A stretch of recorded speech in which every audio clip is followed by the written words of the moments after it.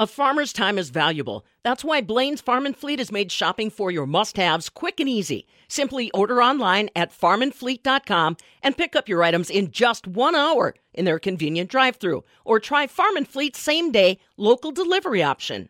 It is a Whiffles Wednesday, and that means we head out to the field to find out how the harvest is coming along. Heaven knows that Mother Nature has started to give us a little bit more of a challenge when it comes to rainfall here or there. Temperatures aren't necessarily helping us out, but they aren't hurting us yet either. Let's talk about it. Joining us this morning, Cooper Humphreys. He's a district sales manager with Whiffles Hybrids, and he's right in our backwoods here. Tell him where you're from or where you're working, Cooper. Yeah, Cooper Humphreys here. I cover Dodge and Columbia for Whiffles. We were laughing a little bit about depending, you get rain in one spot and then you may go to the next county and not have any rain happening at all. What's that been doing to you as far as the harvest is concerned? Yeah, so definitely a little bit of spotty rain here slowed things down in areas. I would say we're about 30% done with our corn harvest and about 70% done with beans. We had a good first initial push, but like I said, a little bit of spotty rain here and there has kind of caused guys definitely to change the heads probably more than they would like. Yeah, I can only imagine it. And like we said, we're not out of the woods yet. How is the crop standing? Give me some of your observations there, Cooper. Yeah, so the crop is definitely standing good for what it's been through, but we're rapidly declining in stock quality. So definitely it's going to be important for guys to get out, be looking at fields, where you're going to go next. I'm afraid we're one big wind event away from a lot of corn laying down, which nobody wants. So definitely harvest timing on these different fields. And like I said, get out there and be looking where you're going next. And harvest timing is going to be of the utmost importance as we get things finished up here.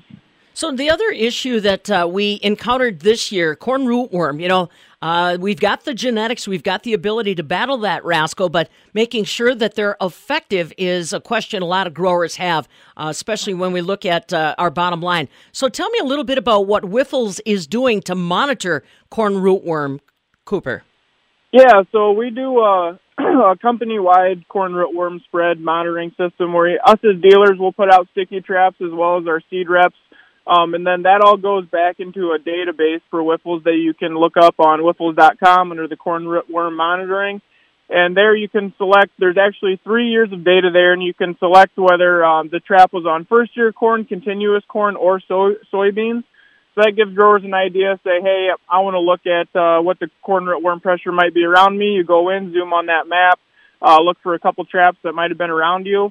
And obviously, the best way to predict corn rootworm risk for the following year would be to monitor during the growing season. So we strongly encourage growers to let us put a sticky trap on some of their corn and just get an idea of what's going on out there. Yeah, like you said, intriguing, and I imagine that geography still plays a little bit of a role on some of the numbers that you're seeing, huh, Cooper? Yeah, definitely. So definitely to the south of me, the numbers have been a little bit higher. We don't see extreme pressure in most of my area that I cover, but it's definitely something you want to kind of be ahead of the curve on and get an idea of what's going on in your fields. Cooper Humphreys along with us, district sales manager for Whiffles Hybrid. He's in that Columbia, Dodge County area. So tell me a little bit about yields then. How have they been pacing? What have been your big winners? Yeah, so yields have been, I think overall, guys have been surprised that for what the crop went through, that yields are pretty good. A couple numbers that are standing out for us would be 15, 46, and 48 on the early side. That's a 95 and 96 day. 2506 in that 101 day. And then 2648, 101 day smart stacks that's new that really looks good. And everything kind of gearing up if guys are ready to start thinking about 2022 seed supply looks good for you guys, huh? Yeah, definitely. Got a good buddy of mine that works in seed production, and it sounds like they had an awesome year. Excellent. Well, let's hope that we finish strong this year. Hey, Cooper? Yep, absolutely. Everybody's starting to get tired. Cooper Humphreys along with us, district sales manager with Whiffles Hybrid. It's a Whiffles Wednesday, and like he said, don't forget, check out their website and learn more about how they're monitoring corn rootworm around Wisconsin. You could participate. They'd love to make sure that you were involved in some of that monitoring. Just go to whiffles.com, or better yet, contact your local Whiffles Hybrid technician, just like Cooper Humphreys, and they'll get you all lined up with that monitoring program or with hybrids for 2022. And that, my friends, is Whiffles Wednesday.